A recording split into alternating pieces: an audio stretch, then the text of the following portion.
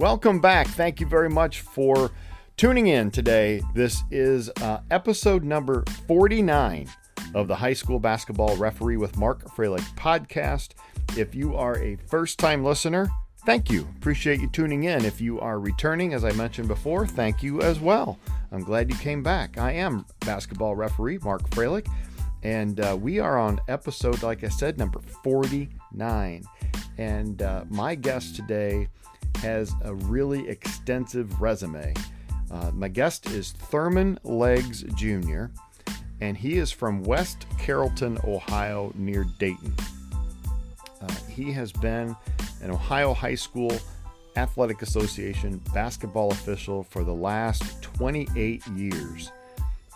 He's another one of those guys that I was able to meet a few summers ago at the OHSAA and Ohio Association of Basketball Officials basketball officiating camp at Capital University, and we struck up a nice discussion, and I was really impressed with him, so asked him to be on the show. Thurman is a member of the Miami Valley Basketball Officials Association and the Kettering Basketball Officials Association. He has been an instructor for Ohio High School basketball since 2011, and he has been a three-person camp director since 2013. In the Miami Valley Officials Association, he's been a member there since 1995, and he was president there in 2003 and 2004. Now, Thurman also works college basketball, and wow, wait till you hear this. I mean, NCAA Division III, Final Four official. I tried to get those two things closer together, but that was a little tough. That was in 2012.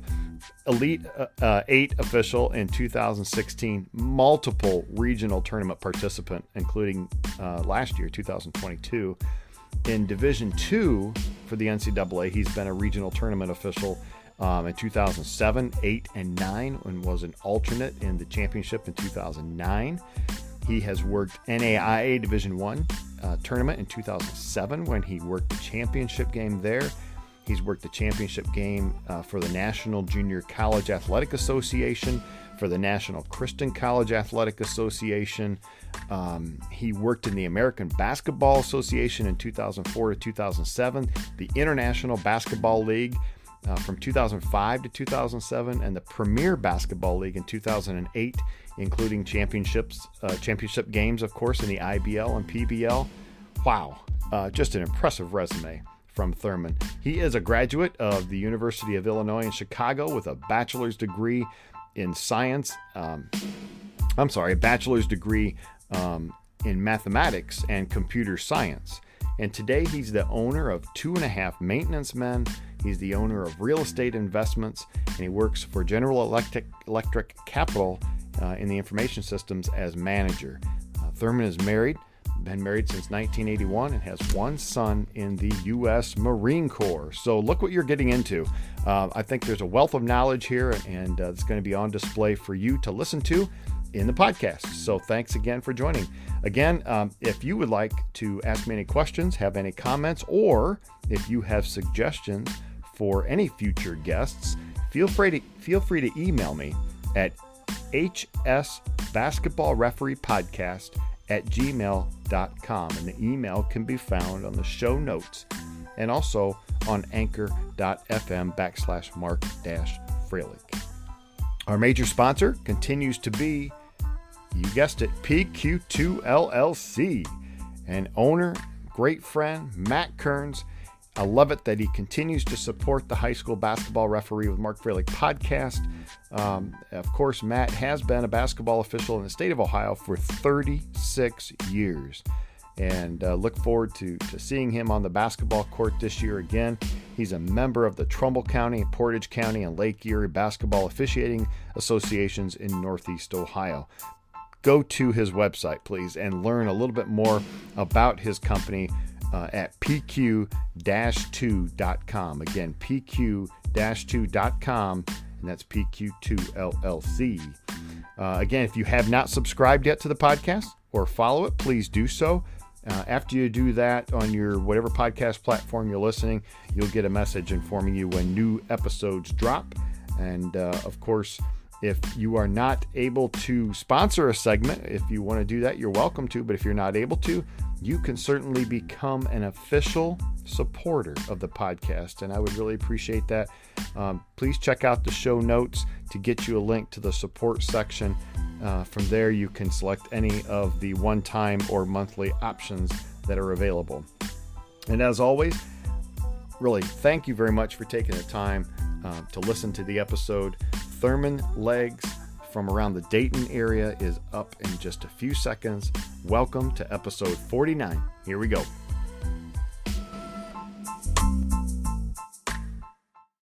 In an era of noise, each business is searching for a way to stand out and rise above the rest. Holy Hill Media is your friendly neighborhood marketing agency with a focus on social media management, media production, and website development. With each day in technology, our online future is always just a moment away. Keeping up with the trends, updates, and creativity isn't easy. You deserve to focus on your business as we elevate your brand above your competitors' reach. Think bold with Holy Hill Media. www.holyhill.media. So here we are for another episode of the High School Basketball Referee with Mark Froelich podcast, and I'm really excited to have Thurman on the episode. Thurman, thanks for taking the time out of your day to join this podcast. Well, thank you, Mark. I'm really looking forward to it. I've heard a lot of good things about the podcast. I've never been a participant on a podcast, but I'm looking forward to this one. Well, we're going to make this as painless as possible. Okay, thank you very much. Yeah, you bet. And so before we get into the nuts and bolts of things, though, we are going to go to a break a little bit. We're going to hear from some of our sponsors, and then we're going to go to the pregame right after this. If your day job requires engineering thermoplastics, connect with PQ2 LLC and have a thorough, candid, and honest pregame discussion about your next injection molding, extrusion, or blow molded project. Make the right call to PQ2 LLC. That's www.pq-2.com. Remember, you can follow or like the High School Basketball Referee with Mark Froelich podcast on both Facebook and Twitter. You'll find all of the episodes, and eventually we're hoping to add some additional content. In the meantime, find the links on the show notes, or you can go ahead and search for the podcast on those social media outlets. So as we all know, the pregame, when we get to a basketball game, the pregame is a place where we get to know the other officials, especially if we haven't had a game with them before. And so I always find this the exciting part of the podcast because we get to learn a little bit more about you. And, so far this year, we've had some really interesting guests on to learn a little bit about them. And you're no different. I mean, look at the resume that we had in the introduction. Has been phenomenal, and it's incredible of what you've done, especially at the collegiate level. Working the Division III Final Four and your success with the NAIA National Championship work. Being at that level, Division I experience in 9 different leagues. Talk a little bit, Thurman, about your collegiate experience, especially with maybe those national championship games or the Final Four games. Mark, first thing I just want to say is that I've been blessed. I've been blessed with just a lot of success, and I've been blessed with a lot of friends that have supported me along the way. This has not been an easy road. Me and my buddies always talked about keep your friends close. Know who your friends are, because not everybody has your back as you move up. And that's one of the things I noticed as I was becoming successful, that there were some people that didn't have the same goals that I had, or if they had the same goals, they didn't put forth as much of an effort to try to achieve those goals. And, along the way, you encounter resentment, jealousy, hatred, things of that nature from people that you thought were your close friends. And so, I really had to identify who my close friends were. And I can tell you, my mentors and my close basketball friends and my family, they supported me along the way. Getting the opportunity to work the NCAA Division III Final Four game was just awesome. That game was just unbelievable. It went double overtime. Wow. And, oh my goodness, it was just a great atmosphere. The facilities were great. The gym was packed. As I look at a lot of the Division One conferences, I mean, you've got Atlantic 10, Ohio Valley Conference, Atlantic Sun. What else do you have? I mean, Mid-South. There's just, and I think, is there a couple of International Basketball League also? And the Yes. Premier Basketball League. What are those two? As I was coming up, I was working any and all basketball there was, man. If there was a basketball game, Thurman was there. A buddy of mine used to say, Thurman works I even worked at the Dayton Correctional Facility League. They had games there that I would work for, my supervisor. But they said if it was a midnight game league in the city of Dayton for ex-convicts, Thurman's out there working it. So, but I worked mostly women's college basketball. But starting out, I also worked men's college basketball, and it really helped my officiating from the standpoint that the speed of play, the physicality, and just the athleticism of the men's basketball made it a lot easier for me when I went to work women's basketball. Tough part of working women's basketball was I had to assess what a foul was, what was illegal contact. Men can play through a lot more contact, or could play through a lot more contact than women. And so I just had to, really buckle down and learn what was illegal contact in a women's game. Turn our attention to high school basketball officiating, and you're an instructor in Southwest Ohio. Talk about some of the things that you learned in your time as an instructor that helped you become a better basketball official. The people have said that the best way to learn is to teach. And I used to think that I knew the rules before I became an instructor. And what I learned in the 11 years that I've taught is that, no question is a dumb question, and never assume.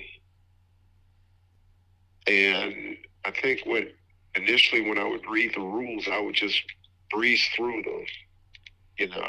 I wouldn't get down to every word of that rule and understand what it meant. But once I became an instructor, teaching the students the rules, the terminology, that helped make me a better official because I understood the rules a lot better.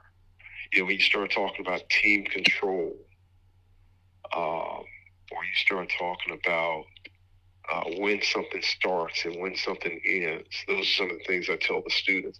I said, when you read the rules and they mention the word shall versus may, shall means you got to do it. You don't have a choice.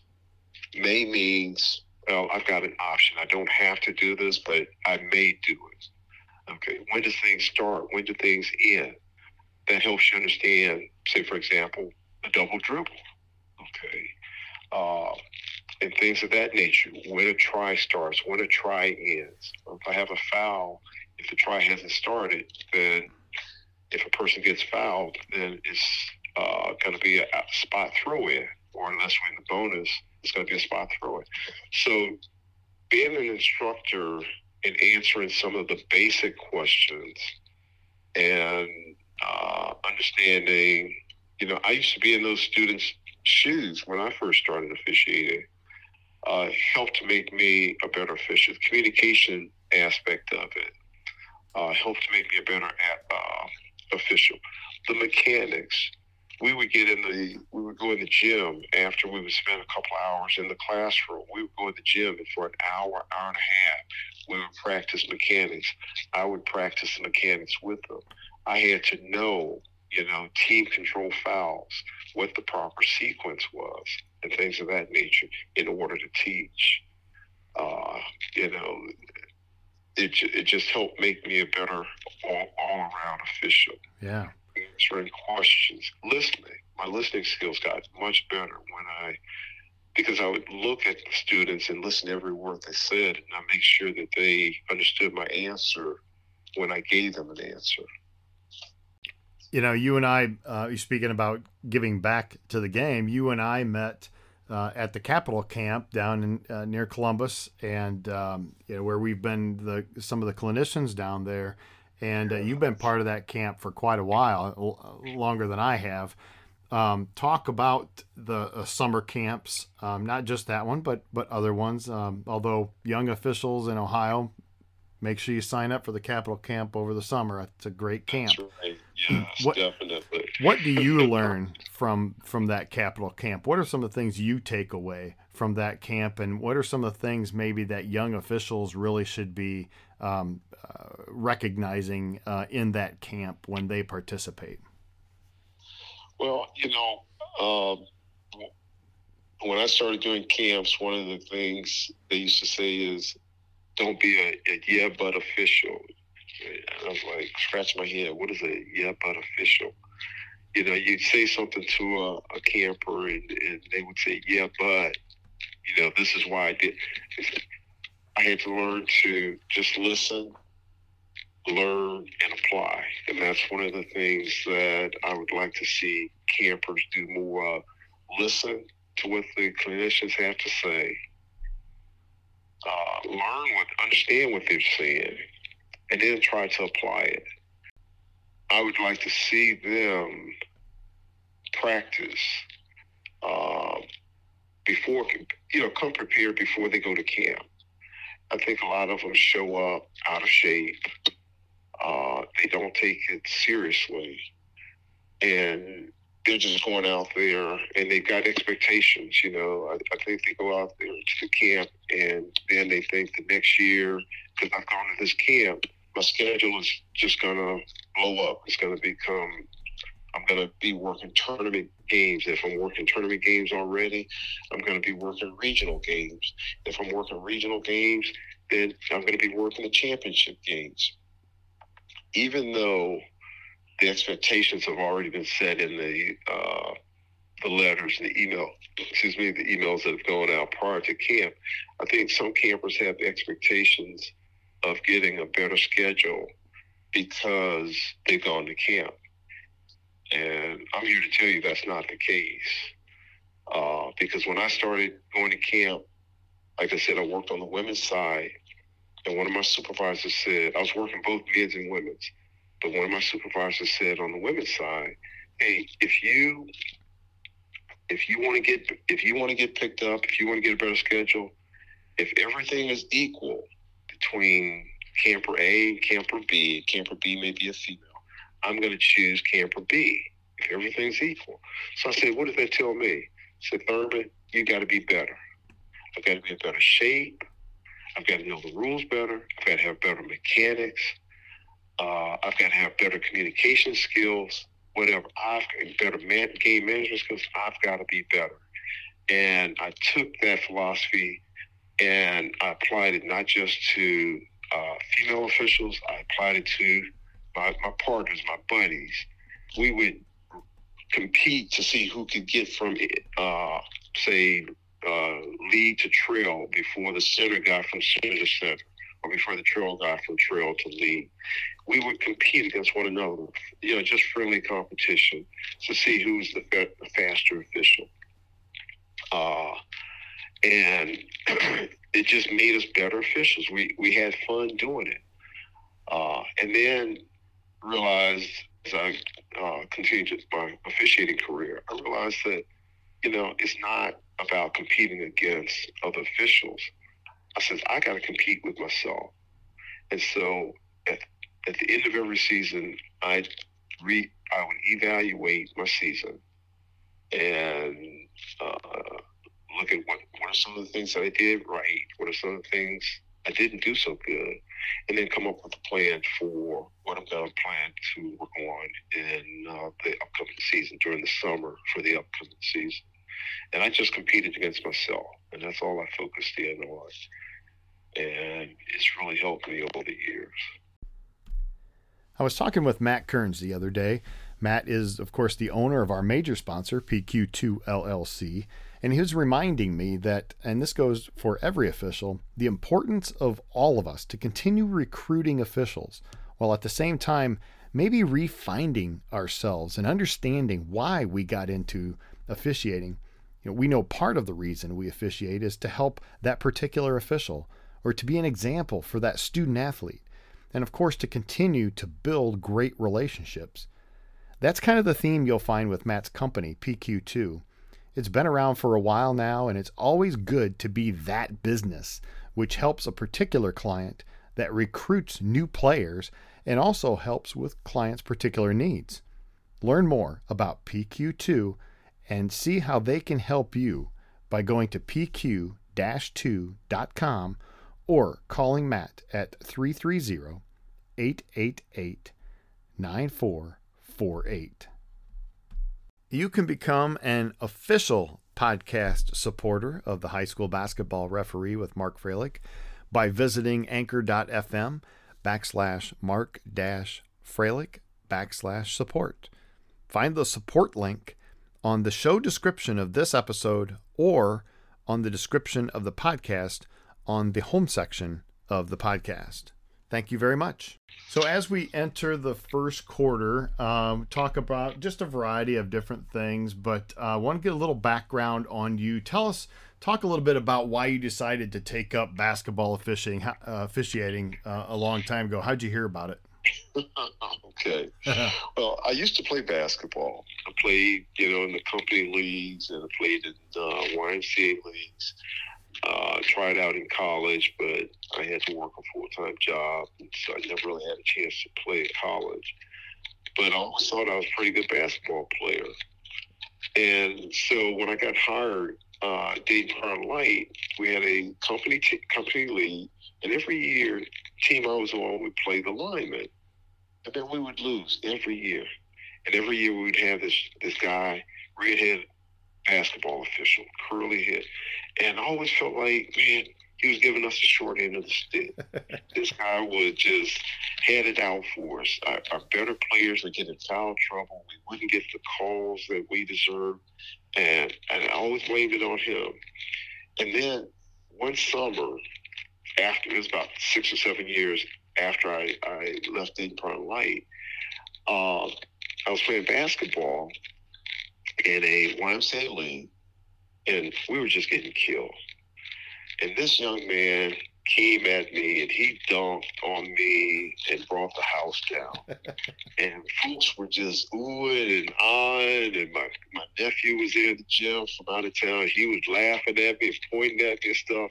I said, okay, Thurman, it's time for you to quit trying to be a basketball player.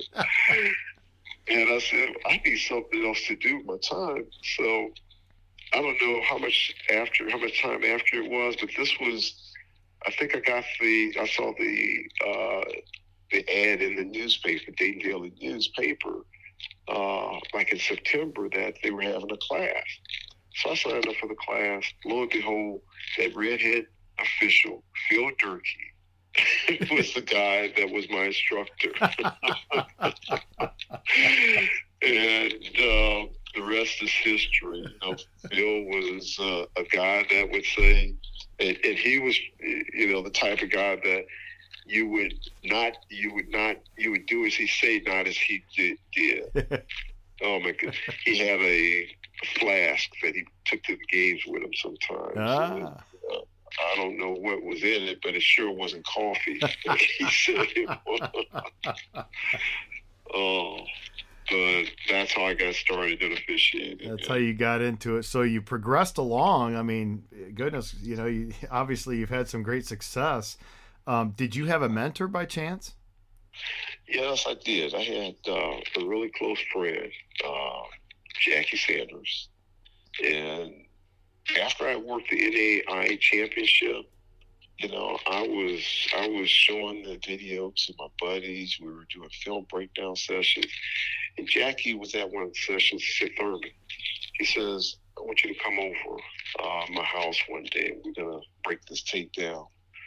So I got over his house like about 8 o'clock one night, and Mark, I tell you, no lie, we were done at 12 o'clock.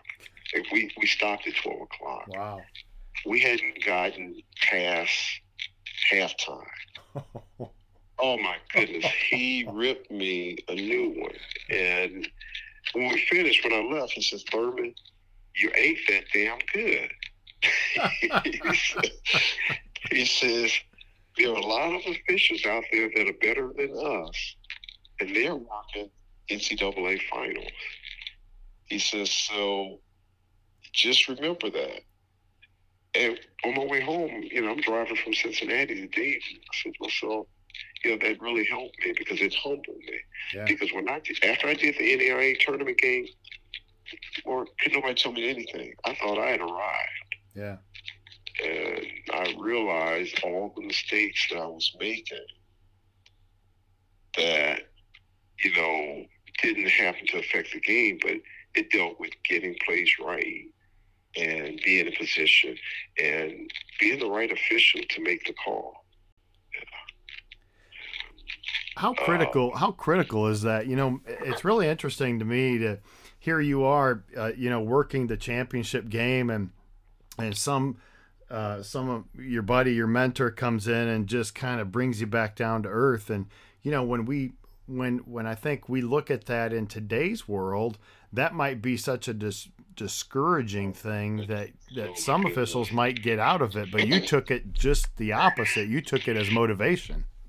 Yes, I did. But I trusted him because he practiced what he preached. A lot of people have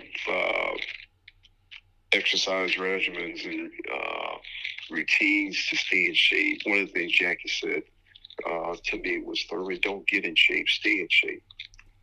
And he says, not just physically, but mentally and spiritually. He says, "Stay in shape year round."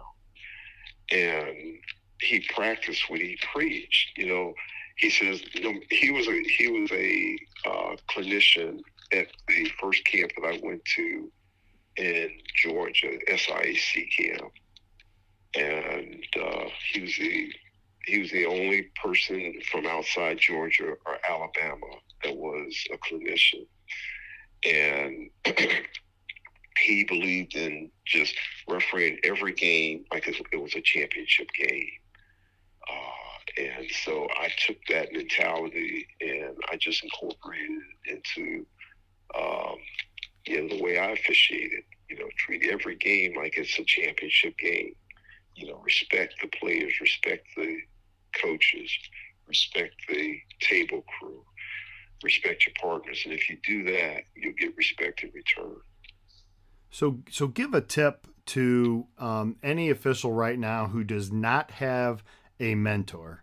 Give a tip to them on how they go about finding a mentor. I would say first start by building a relationship with a close person, a close friend, a fellow official that you respect and you admire. And it doesn't matter what level they're working. But, once you find that person, just talk to them and explain to them what your goals are, where you would like to be, and ask them if they would help you get to that level. But I would say first, find someone that you admire, you look up to, someone that's successful, and someone's willing to be honest with you. Tell you what you need to hear, not what you want to hear. I've got a couple of young officials that got picked up in their first college conferences this year. Great. And they're excited. I'm excited for them. I believe that they've got what it takes to advance, and all it's going to take for them to do is to just keep working hard and have patience. That's something that these days is hard to come by. Yep. But I tell them all the time: be patient. Cream rises to the top. Cream. Just be good. Somebody's going to keep doing what you need to do. Somebody's going to recognize you. Rule 1, Section A, Article 3 in the Project Management Rulebook says trusting your business partner gives you the best chance to launch your new plastics project application. Make PQ2 LLC part of your crew on your next thermoplastic resin application. Call 330-888-9448 and ask for our in-house basketball official and owner, Matt Kearns.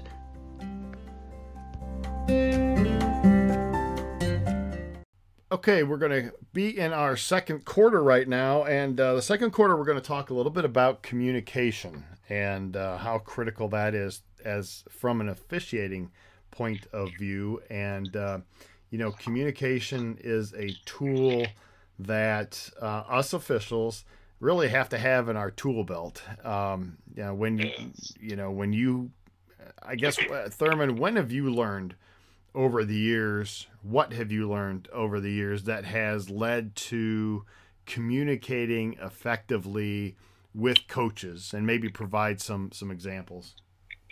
Okay. From over the years of dealing with a lot of coaching styles, a lot of different people with different coaching styles, the one common denominator is good listening skills. Mm-hmm. If a coach says something to me, I try my best to repeat what they say and make sure, first of all, that we're on the same page. And then from that point, I realize that, okay, they may not agree with what I have to say, but I'm going to tell them what I saw from my angle. Or if it's a rule situation, I'm going to start it out. I'm going to preface it by saying, by rule. Okay. And then I explain the rule. And then I try to move on. I do not let it go into being a back and forth argument. When I try to read the body language of a coach, time score situation, try to understand, that certain situations may cause the coach to become a little bit more agitated than others. If it's the fourth foul on the best player, or if I feel that we may have missed a call, I'm going to give a coach a little bit more leeway. If my partners and I are letting one coach behave a certain way, then I'm going to try to be understanding and allow the other coach to behave a similar way. But I try to start by being a good listener.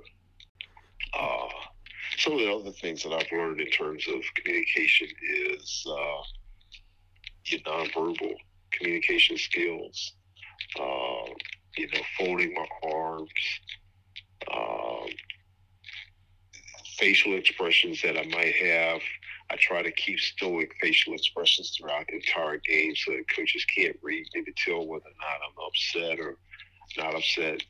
So if I'm given a technical foul, they're not going to say, oh, it's because he doesn't like me or he's upset at me or anything like that. A technical foul is just any other foul, just like any other foul. And I try not to show emotions Um, and like I said, getting back to the body language, the folded arms, that tells the coaches, hey, we're done talking. When I've reached that point, when you wave your hands at me and then you want to talk to me, I fold my arms. That means we're done talking. Mm-hmm. And and so hopefully they recognize that. But one of the other things I've learned over the years is trying to how to diffuse situations. Anybody can tee up a coach or warn a coach or anything like that, but diffusing situations basically is a skill. And I read a book called Verbal Judo years ago, and that really helped me with diffusing situations on the basketball court with players and with coaches.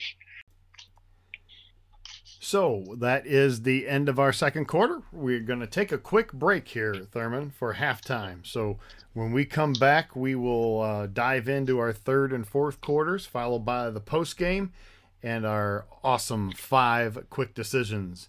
We'll be right back. Exponential results. Longtime Ohio High School basketball official Matt Kearns is owner of PQ2 and engineering thermoplastics for virtually any engineered application is their expertise. They will help you source the right material for every application, including UL listed, FDA, and NSF approved resins. Matt and his team are proud of their best-in-class domestic and international supply relationships. When you need specialty resins, they deliver branded, prime, certified materials from the producer. The industry has changed over the years, but one thing has not, and that's PQ2's attention to detail, the quality of their products, and the care for those who use their products. Become better acquainted with PQ2 after browsing through their website at pq-2.com, and then let them know how they can provide a tailored solution for you. So as we enter our third quarter, we want to talk about some game management principles. As an instructor, Thurman, how do you teach game management to new officials? For my first year officials, I don't teach game management. It has to be learned, doesn't it? I just say survival techniques. This is what I'm teaching you. Get through the game, survive to work another game. That's your game management. Don't kick a rule. Okay. Doesn't matter if you miss a rotation or you have bad mechanics or whatever. But I want you to survive to work another game. For a little bit more experienced officials, we, especially during COVID, we talked about game management concept, and we have to be real careful that we don't misconstrue game management versus game manipulation. And I think it's a fine line between manipulating a game versus managing a game. When the common thread throughout a lot of games is the foul count 7-3, foul count 7-3. Okay. That doesn't mean that we're going to go out there and we're going to balance the foul count to make it 7-7. Okay, that's manipulating a game. Managing a game, a situation like that, is understanding, okay, why do we have 7 fouls on one team versus 3 on the other? Maybe they're more aggressive. Okay, maybe they're types of foul calls that we've had against the one team that we haven't had against the other. We may have had some team control type fouls that have caused the foul count to go up on one team versus the other. Understanding, I call them 50-50 plays, out of bounds play, where do I call a foul or do I just give the ball out of bounds to the other team? Okay. If it's a foul, don't call the out of bounds and give the out of bounds to the other team, because I've heard coaches say, well, if it's a foul, call it, because I would get the ball out of bounds and they would get the foul called against them also. If it's an obvious foul, I don't care what the time score situation is, we got to have whistles on the play. Okay, even if the score is 50-25, if it's marginal contact, we can pass on calling the foul. Late game that has already been decided. But if it's an obvious foul, I don't care what the score is, we got to have whistles on those plays. Okay, managing the game, going back to communication skills. Okay, a buddy of mine used to tell me, Thurman, keep your finger in the pot. Know the tempo of the game. Know I'll just use with the expression he used. Know the shit starters in your game. He says when they come off the bench, recognize these guys or girls that are just out there to make a mockery of your game, to try to get in another player's head, calling cheap fouls to try to get them to retaliate. Those are game management type techniques that you learn from experience. Communicating with your partner and with the table. We have situations where maybe there's discrepancy or disagreement as to the held ball situation. You don't know which way the arrow is, and then talking to your partners to getting that right. Those are all game management type situations. Clock management, being aware of the clock and it's starting and stopping when it's supposed to. We just don't give that responsibility to the timer. We're responsible for that as well, and understanding that if it's not correct, that the referee has elastic power to correct it. But before we do so, we've got to know what the correct time should be on the clock. Game management is something that you learn over a period of time. You just can't teach that. That comes with experience. That's the best way that I could describe game management. And for new officials, I would just say, blow the whistle, call the obvious fouls, and then over the years, start working on game management skills. Is that something, though, Thurman, that, when do you think you realize the importance of game management? Does it take, 2 years? Does it take 5 years? I guess it depends on the certain individual, though. But how long do you think it takes to pick something like that up? Well, I think it started when I started working varsity games. Uh-huh. When a loss meant more to varsity coaches than, say, for example, to JV coaches. The positioning in the conference of losses, understanding how it affects players and their ability to say get college scholarships and things of that nature as they move up into the high school ranks. Just understanding who your go-to players are. And you're not trying to protect those players, but just understanding, why this coach reacts the way they do when I call a foul against that player.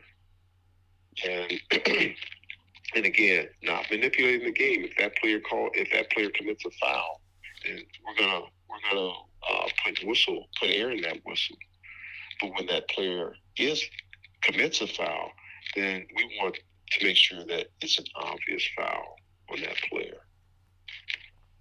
This is Matt Kearns, and I'm honored and proud that PQ2 LLC is sponsoring my very good friend and former co-official Mark Froelich and the High School Basketball Referee podcast. I love plastics manufacturing and making things happen in the world of engineering, resin, distribution, and compounding. But come on, there's nothing like game night. A packed gym, the place is rocking, and we leave the floor knowing our crew gave the players and coaches our best, right?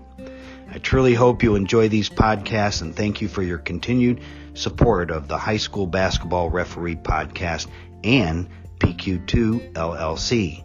Tonight's tip: nobody came to see us officiate, so make sure the kids are the stars on game night.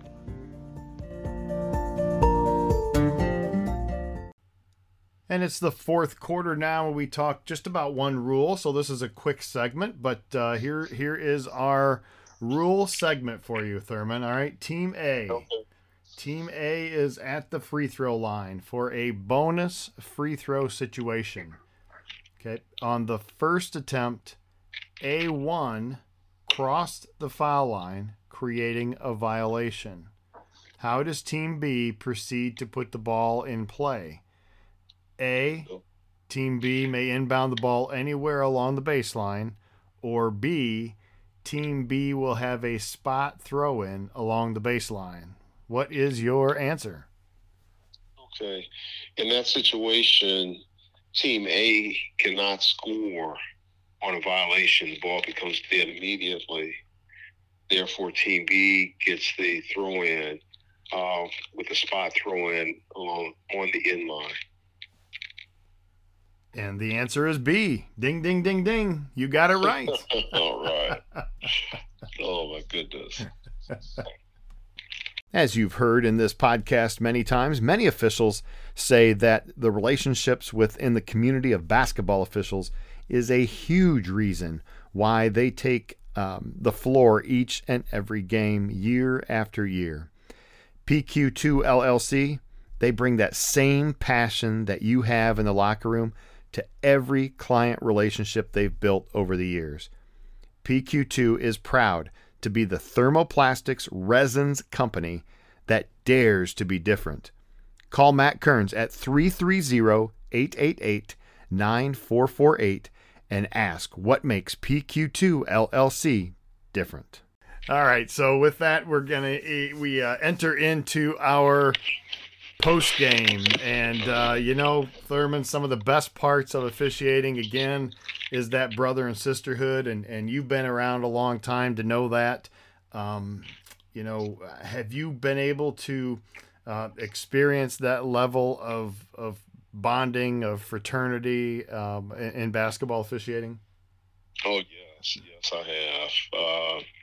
I've had a number of buddies that have been along this journey with me since the beginning.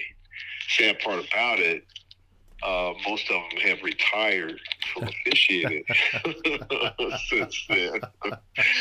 And it's making it lonelier, to be honest with you. Sure.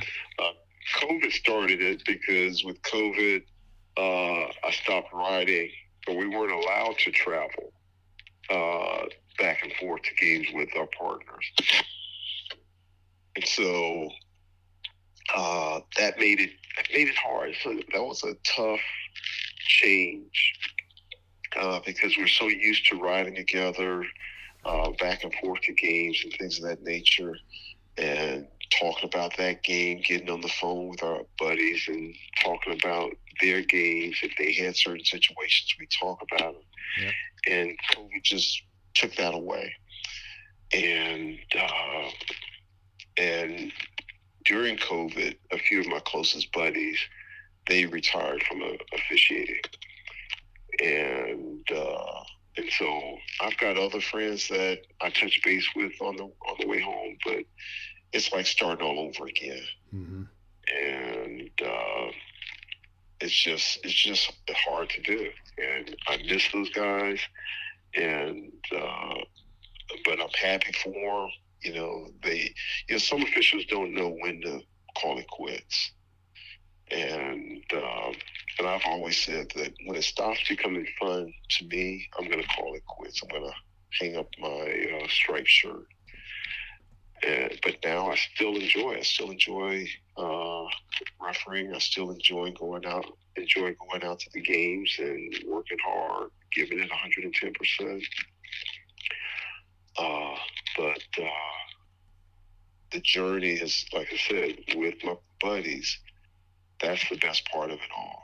You know, that's what you remember after you call it quits. It's not the basketball games that you referee. It's the fun times that you have with your buddies, running up and down the basketball court, you know, things, laughing and having fun, and some of the mistakes that we make, and only we knew that we made mistakes, and we'd laugh at one another, things of that nature.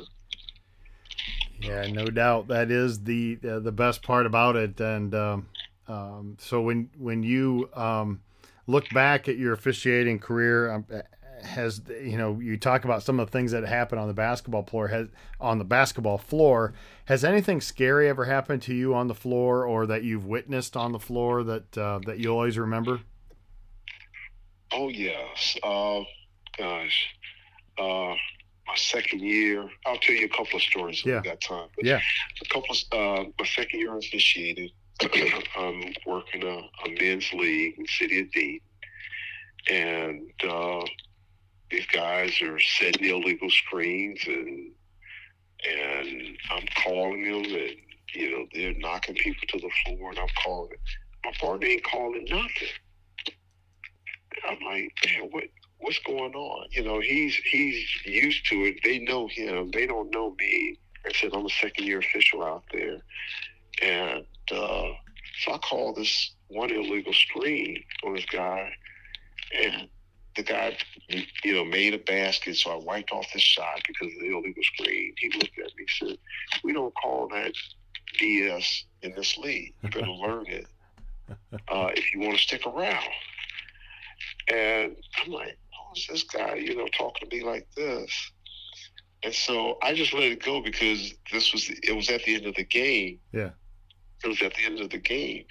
And I was like, this is my last ball game. And they had lost because, you know, it was a close ball game. And that would have, I think, maybe tied the game up.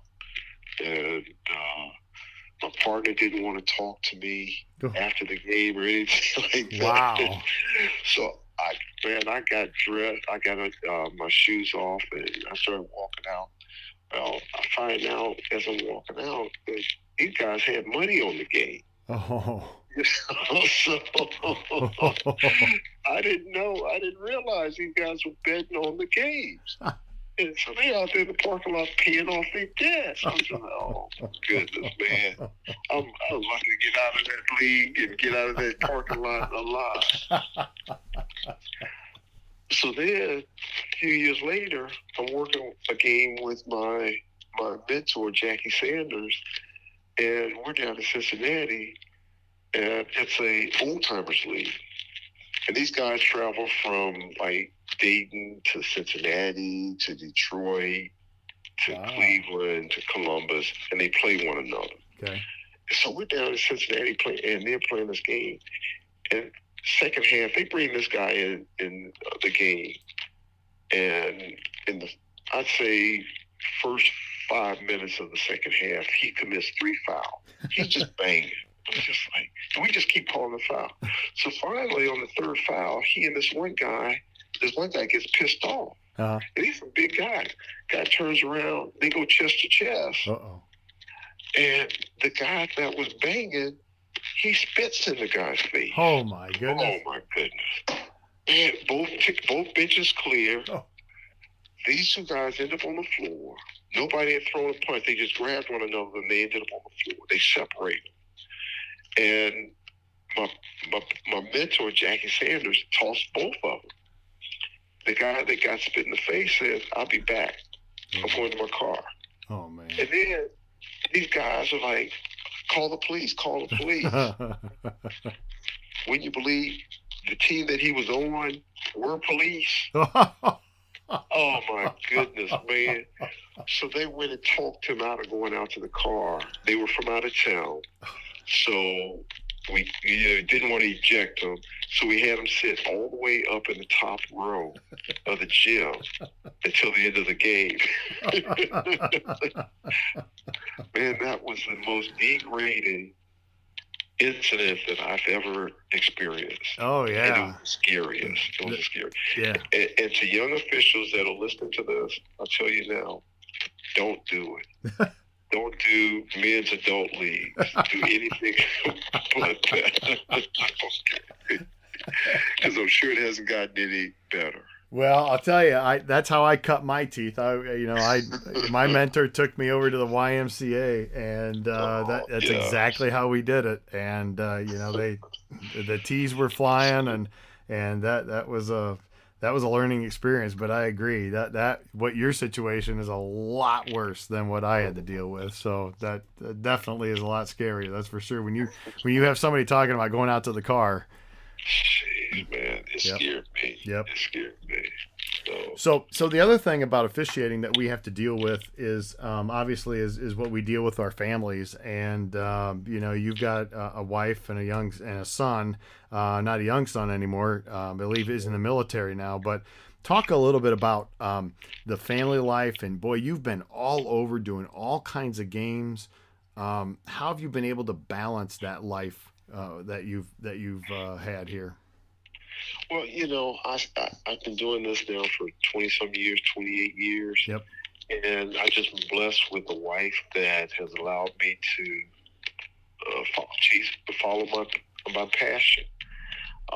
She's retired now, but prior to her being retired, she's a school teacher.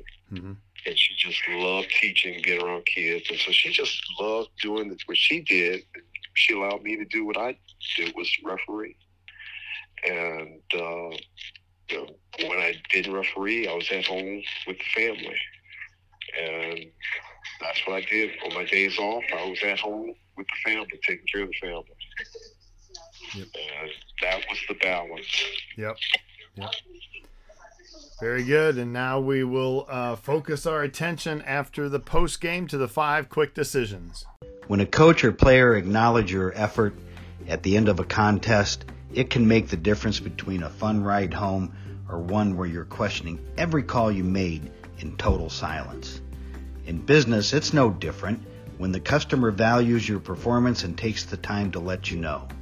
Visit www.pq-2.com/about to read customer testimonials, and then call us at 330-888-9448 to discuss your next plastic application needs.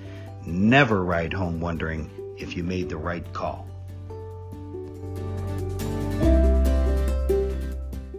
Last segment, are you ready? I'm all set. Ready to go.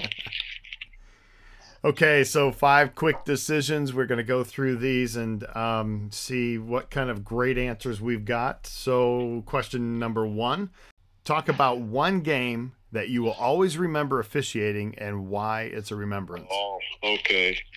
That would be my first scrimmage that I refereed. Really? With Phil Durkee as our instructor. When we practiced mechanics, Phil never took us to scrimmages or anything like that. We just, after classroom time, we went in the gym and we practiced mechanics. That was it. 5-second counts, 10-second counts, running down the court from lead to trail to lead or whatever. And that was it. And then after we finished with the class and we took our exam, he had scheduled a scrimmage that we would referee. And it was at Chaminade Julienne. And we go there. We had never had any experience other than being in that gym. And we were horrible. We were horrible. Oh, my goodness. This old lady came up to me, and she says, when I was on the sideline, you all are the worst officials I have ever seen. And I, to this day, agree with her. I still remember seeing that old lady come down and sat on the sideline. Man, I didn't want to be called in after, we go in every 5 minutes. My 5-minute time was up. I did not want to go out on that basketball court. And I still don't know how we survived. It was bad. Oh, shoot. All right, question 2. Recall the funniest thing or something that you'll always remember about one officiating partner.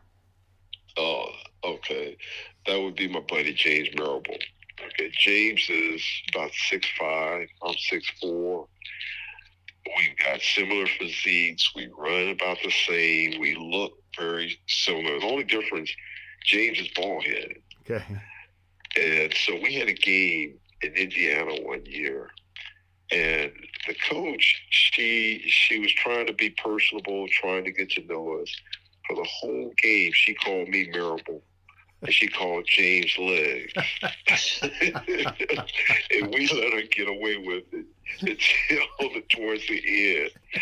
She turned so red, she was so embarrassed. It was funny. She laughed with us and stuff like that. We purposely didn't tell her who our names were. Just got a kick out of it. She really enjoyed it, though. Well, we just talked a little bit about some of the scariest things, but what's the weirdest, funniest, maybe most unusual thing you've witnessed while officiating a high school basketball game? Or college. Well,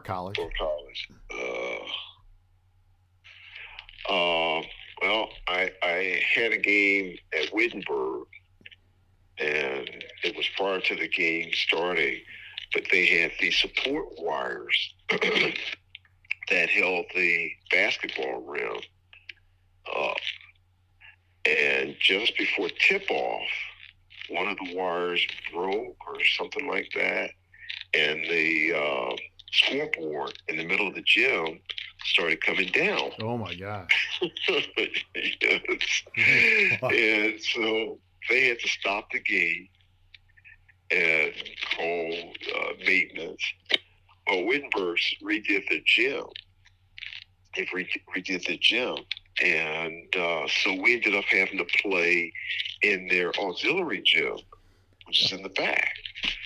So we go back there, and Mark, I don't know if you remember the old gyms that had 3 mid-court lines. Yeah. Okay, where you would cross the third line, right, and then your mid-court became the middle line. And then when you go in the other direction, you cross that third line. Yep. And then the middle line became your mid-court line. Right. Okay, well, they had these 3 lines. Man, I called over and back 2 times in that game, and it wasn't over and back because I was confused about the mid-court line. And coach looked at me. She was a first-year coach. She looked at me and says, "Can't you get the plays right?" I said, "Coach, this court is screwing me up." She was giving me a hard time, but it was all good. It was That's a good one. Then another time I was at Wittenberg. This was years ago, and the women played before the men. Well, after our game, they had those gas-filled type lights or whatever. Yeah. Well, the lights dimmed on half the court. Oh, no. And they had to wait like 45 minutes or so for those lights to warm up again before they could play. And me and the official were pissed because they didn't get home till 11 o'clock at night, 12 o'clock at night anyway. Yeah. All right, question 4. Boy, you've been doing this a long time. You've probably heard a lot of different things, but the funniest thing a player, coach, or fan ever said to you? Okay. This would be, at one time, I prided myself on knowing the coaches' names prior to the game. Mm-hmm. I would get all that information together before a game, and I would work hard to, have that information. I'd share with my partners during pregame. And so I do a game down in Kentucky one year, and got this coach from Tennessee, and a coach from Kentucky, which I knew.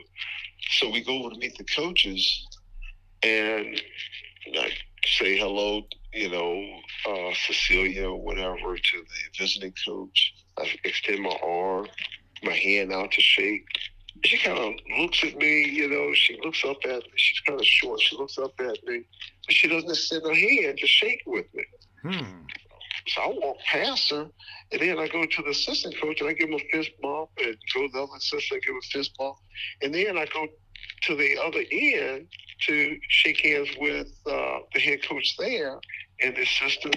And as I'm walking by, she says to the assistant coach, she looks up at him and says, "He could call me by my first name." Like we go way back like that. I said, "No, she didn't." So I'm telling my partner, I said, "Okay, from now on, the rest of the game, she's coach. Okay, that's all she is." And she was shaking her head, man. It's like, who is he calling me by my first name? I was like, oh my goodness. And if I could share one other real quick story. I had a game down in Kentucky, and we go there. We go to meet the captains at Midcorn, and I go to them, and I know the one team is a beginning of the season tournament, and the other team is not from Kentucky. They're from, I don't know, Tennessee possibly. They're probably from down in Tennessee. So I'm trying to, make small talk, and I say, "Hello, so-and-so, who's speaking captain?" I say, "Well, just want to welcome you to Ohio." They look at each other, they're like, "What?" They said, "I thought we were playing it. I thought this was Kentucky." I had egg in my face. I said, "Oops." And then all the time, I forgot my partner's name. He doesn't show up until 5 minutes before we're supposed to go in the locker room. And a high school game, I didn't know the guys. First time I ever met them.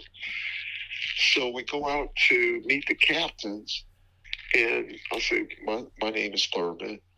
This is my partner, Andre. And then I go to him, and I couldn't remember his name. So what does Andre do? He says, "Oh, his name is Jeff." I said, "Oh, it's Jeff." No, that wasn't his name. That wasn't his name. It's all night. All I could think of was Jeff. It was bad, man. Andre's pretty ornery there, isn't he? Yes. Oh, Jeff, whatever his name is, he was pissed, man. He left that locker room afterwards, and I normally don't do that, but I felt bad on that situation. So our last question, we always leave the last one. I told Thurman beforehand, I said, leave your most humorous story for the last one. So here we go. What's the most misunderstood rule from a fan or a coach? Oh, most misunderstood rule: easily block charge. Okay. Easily block charge. It doesn't matter whether or not it's a block or a charge. People don't understand because they'll all be like, "He was moving." He called a charge. He was moving. He was moving. Or she was moving. She was moving. But they don't realize that the player's allowed to move laterally, obliquely. They just cannot move towards the player and opponent and make contact. Okay. And then the other part of that is if everybody wants how did I word this? If they want the foul to be called on the offensive player, they say that the offensive player ran into him. Now, if the defensive player established initial legal guarding position and is set, then the foul's going to be on the offensive player. And they just don't seem to understand that rule. And I think that there's a lot of officials. I won't say that they don't understand the rule. I just feel that they don't referee the play right. They don't pick up the defender and determine whether or not they had established initial legal guarding position. And after that, whether or not they are allowed to move afterwards. We just got to do a better job of that. Yep, totally agree. And there you go. That's the last question, part of the 5 quick decisions. And that's it for the High School Basketball Referee with Mark Froelich podcast. We made it through the whole episode, Thurman. Nice job. Thanks a lot for being a part of the show. Thank you, Mark. I really enjoyed it. I had a lot of fun. And that closes another episode of the High School Basketball Referee with Mark Froelich podcast. We want to thank Thurman Legs for his insight on this episode. I hope you were able to collect a few tips to help your officiating career. So thank you very much for taking the time to listen to this episode. Until next time, have a great, great day. And remember to be inspired daily by reading Mark chapter 1, verse 11.